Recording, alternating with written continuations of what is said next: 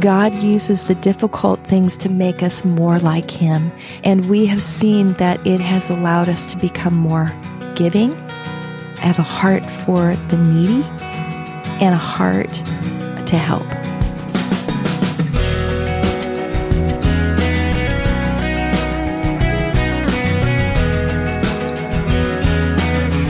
Today's guest on First Person is author and speaker Sue Detweiler. Welcome to our program. I'm Wayne Shepherd. Glad to have you with us this week. I'll introduce Sue to you in just a few moments. First Person is a ministry dedicated to simply telling people stories of spiritual transformation and desire to serve Christ. Each week you'll meet someone new, people from all walks of life, who challenge us to give our lives to Christ and follow Him. We have a companion website which can tell you more about the people you meet on First Person. It's firstpersoninterview.com. There you can read about our guests, follow links for more information, and listen to any past program. Also, look for the schedule of upcoming interviews. It's all at firstpersoninterview.com. And be sure to check out our list of recent interviews which you may have missed on the radio. Well, our guest today, Sue Detweiler, lives near Nashville, Tennessee, and has a ministry that encourages women to live godly lives. As we'll hear, it's a ministry born out of adversity. On a recent trip to Nashville, we sat down in Sue's home to talk about it. My husband and I came to Nashville as church planters, and when we were planting a church, I came home one night and put my daughter, who was 5 weeks old, in her crib, fell asleep, and the next thing I woke up, I was hearing her screams. Oh. And as she was screaming, and every mom knows her child scream, it was a different type of scream. There was terror, and I was disoriented. I couldn't breathe. I was trying to make my way to her room, and I got caught in a closet. I couldn't figure out what was going on, and so I made my way out. I felt the window pane, put the window up, and realized that my house was on fire. Oh, no. And it was terrifying. I can't describe it. I tried to scream for help, but when you breathe in smoke, your vocal cords don't sound. And I was on a second floor window, so I couldn't get out.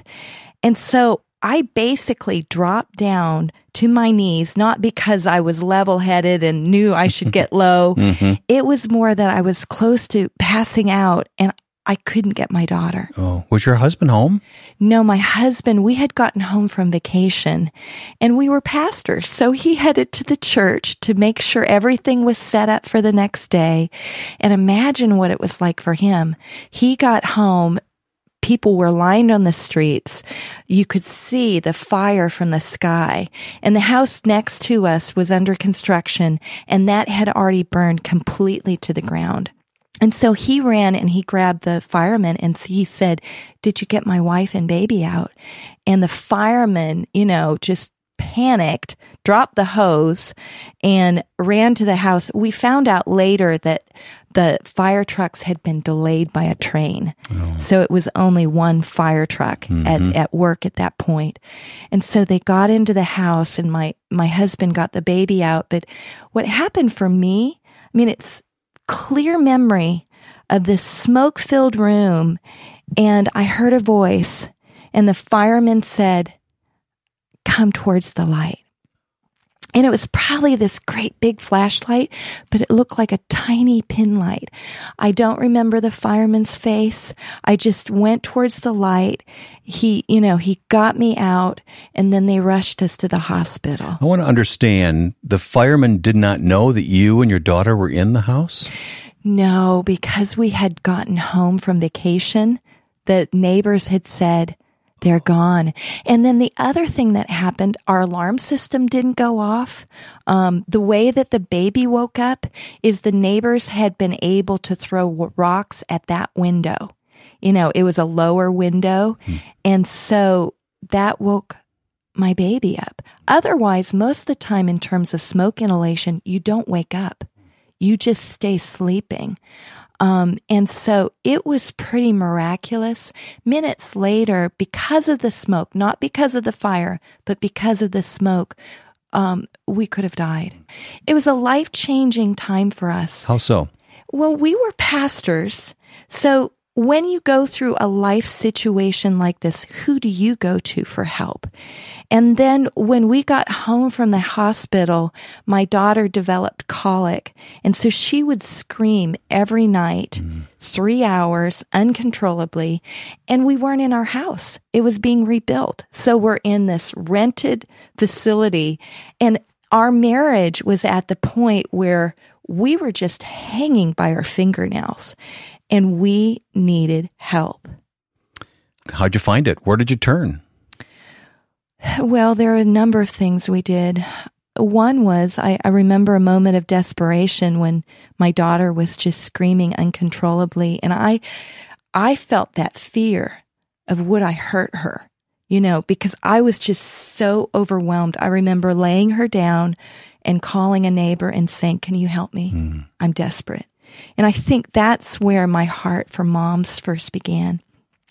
But then we found help through somebody from our denomination. And we found help through prayers of forgiveness, of forgiving the arsonist, the person. Oh, it was a fire that was set. It was set in the vacant home. Now, again, this is not proven factually. Okay. I had them come and show me a couple pictures of who this person could be, but the case was dropped. It was never charged that way. So you never had any sense of finality about it? No, there was never a finality. But after the fire, one night we were in the apartment. It was around 3:00 in the morning, and I got this call, and someone on the line just began to laugh hysterically. It was, one of those blood-curdling type of calls. And I remember hanging the phone up and just being like, what is going on? Prior to the fire, about 2 months before, we had been robbed. And someone had watched the house, and they'd gone into the house. And so we had a sense that we were being targeted at that point. So it was frightening. Well, I know there's a lot more to the story, and I want to talk, though, about you chose, through God's help, to forgive and to move on, but it had to change you. How did it change you, and how did it steer you in life so that you do what you do now, Sue? It was extremely life-changing, because when we went through this process of forgiving, it was also going back and doing layers and layers of forgiving in our lives. And what happened is our whole spiritual life and relationship to God became so vibrant and real, and our marriage became so lovingly close that really, I wanted everyone to hear the good news of the gospel. Let me stop you there, because it doesn't always happen that way for people, I know it does doesn't. It often goes the other direction. It does. What made the difference? I think the difference was we were desperate for God's help. We were desperate to know His peace in a very trying situation. And so you and your husband pulled together, and God planted a seed. Out of the ashes come beauty, right? Yes. So what was the beauty that came out? The beauty that came out, well, first was our marriage.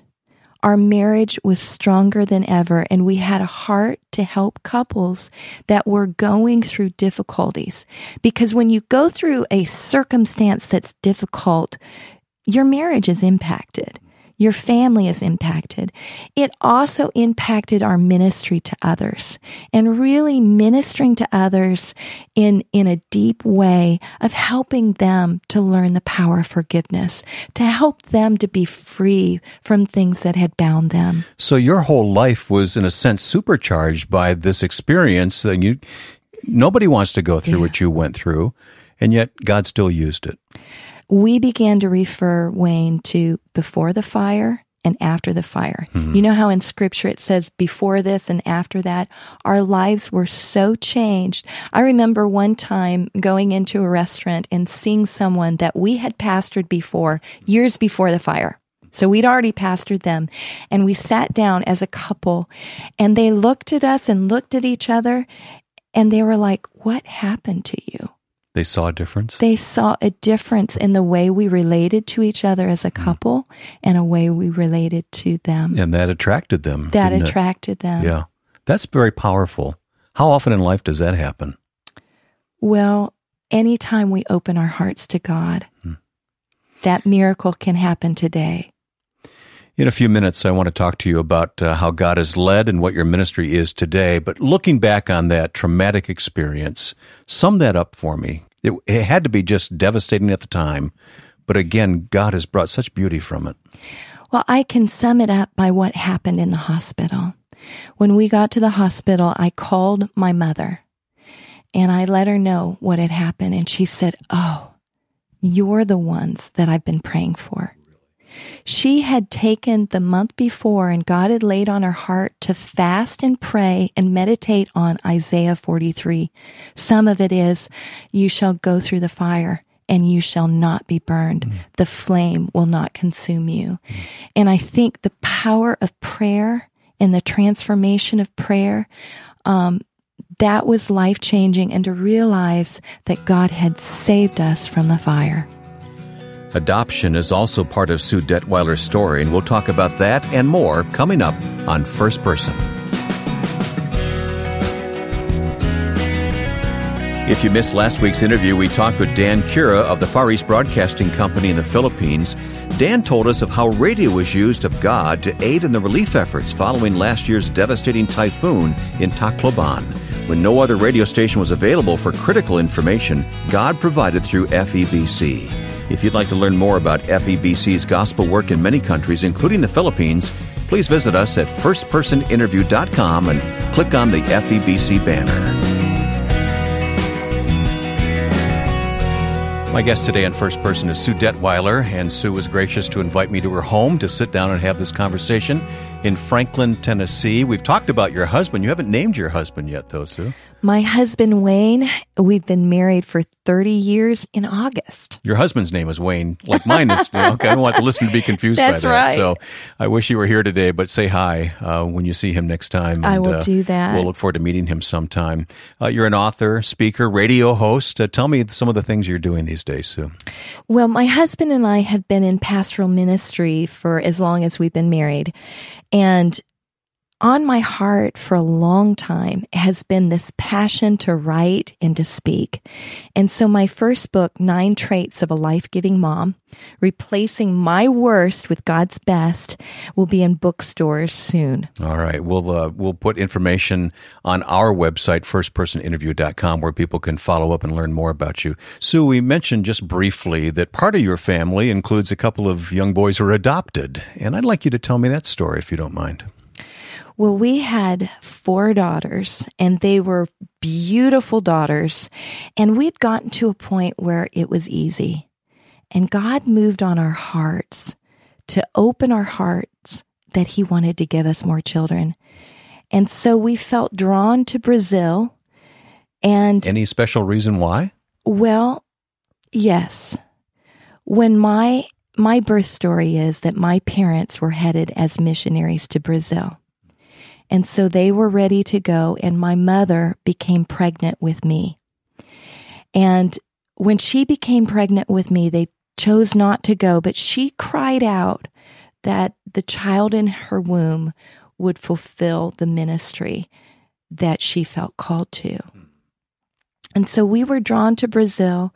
And the other thing that we had heard about in Brazil is that there had been several cases where the older children that were on the street, the orphans, where the off-duty police officers were hired to actually shoot the children. No. And to cleanse. It's something that has happened on numerous occasions in Brazil, and it broke our heart. And God began to break our heart for older children because in adoption, most of the time people want to adopt babies. Mm-hmm. And so we adopted 2 boys. They were 12 and 8 at the time. Brothers? Brothers. And they had been in an orphanage most of their lives, a terribly painful background. And they're special needs sons. They have special needs educationally and emotionally. And it has been the hardest thing we've ever done. How old are the boys now? The boys are now 17 and 14. Okay. And it has been a great challenge, a challenge of bonding, a challenge of learning new habits, a challenge of sharing faith in a vibrant way, a challenge of meeting that place of that wounding. When a child has been wounded with post-traumatic stress syndrome, or when they have fetal alcohol syndrome, where just their development has been so hindered, and yet I sense God's love and His choosing. And we have learned more about God through this process of adopting our sons than really there would be no other lesson where we could learn it. I'm seeing a pattern here. God is using the difficult things to teach and to grow. That's not something we like to think about or like to experience, but it's true, isn't it? It's very true. God uses the difficult things to make us more like Him, and we've got a choice. We can either allow it to make us bitter or better.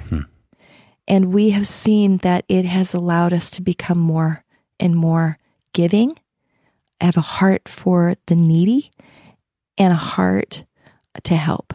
So you have a heart for moms. I do. How does that manifest itself? What are you able to do to encourage moms and point them to God and His Word? Well, encouraging moms is a one-on-one endeavor.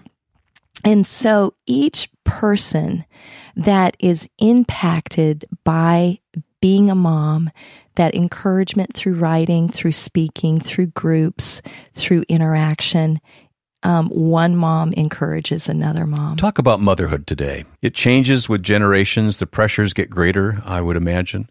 Talk about being a mom. Well, being a mom is something that is a life call. It's something that God gives great purpose.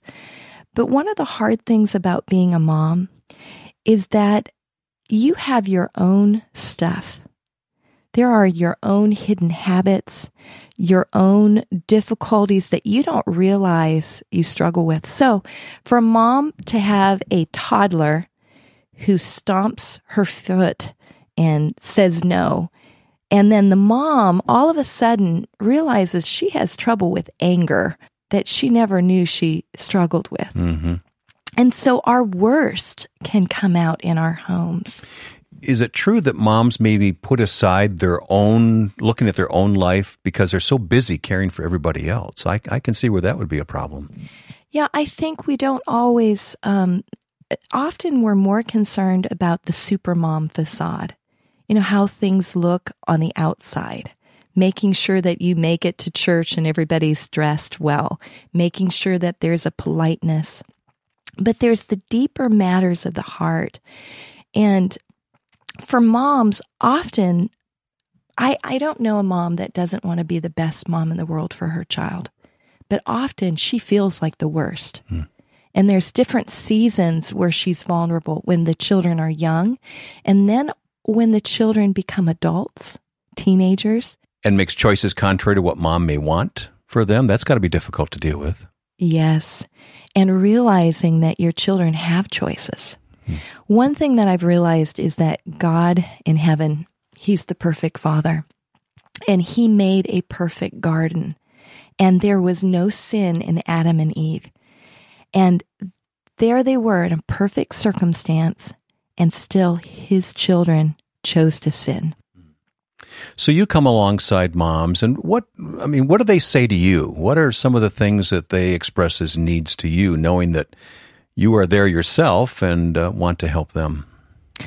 Some of the needs that I will hear are the overstressed mom, the mom that is working, the mom that is having marital issues, the mom that feels like she never does it right, the mom that has regrets, that she's lost her temper or she hasn't spent enough time with her child, the mom that realizes that she was controlling and manipulative and the bitter fruit of that in her child's life.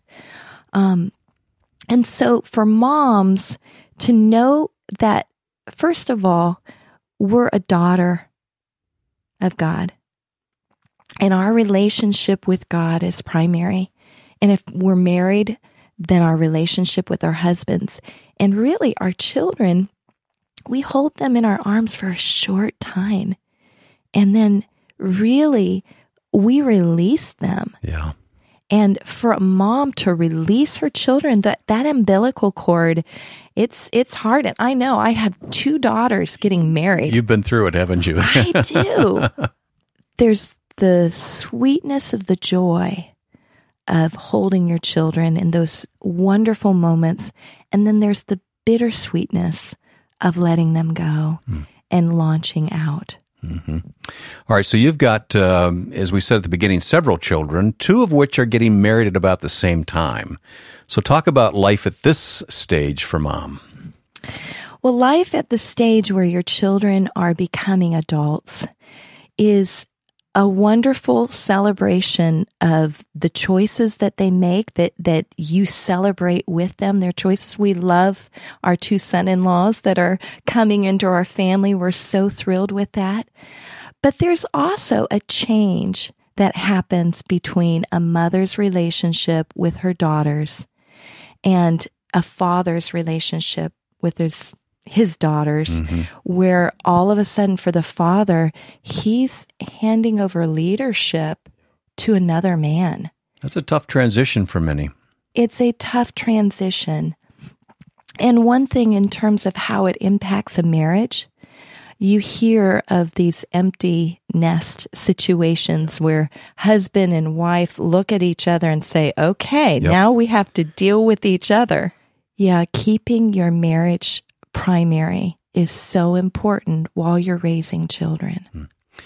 Let me talk about you for a moment and the ministry God has given you. Why did you choose to take on radio and the website and blogging and writing and speaking? How did that all come about? Did you ever envision yourself doing that, Sue?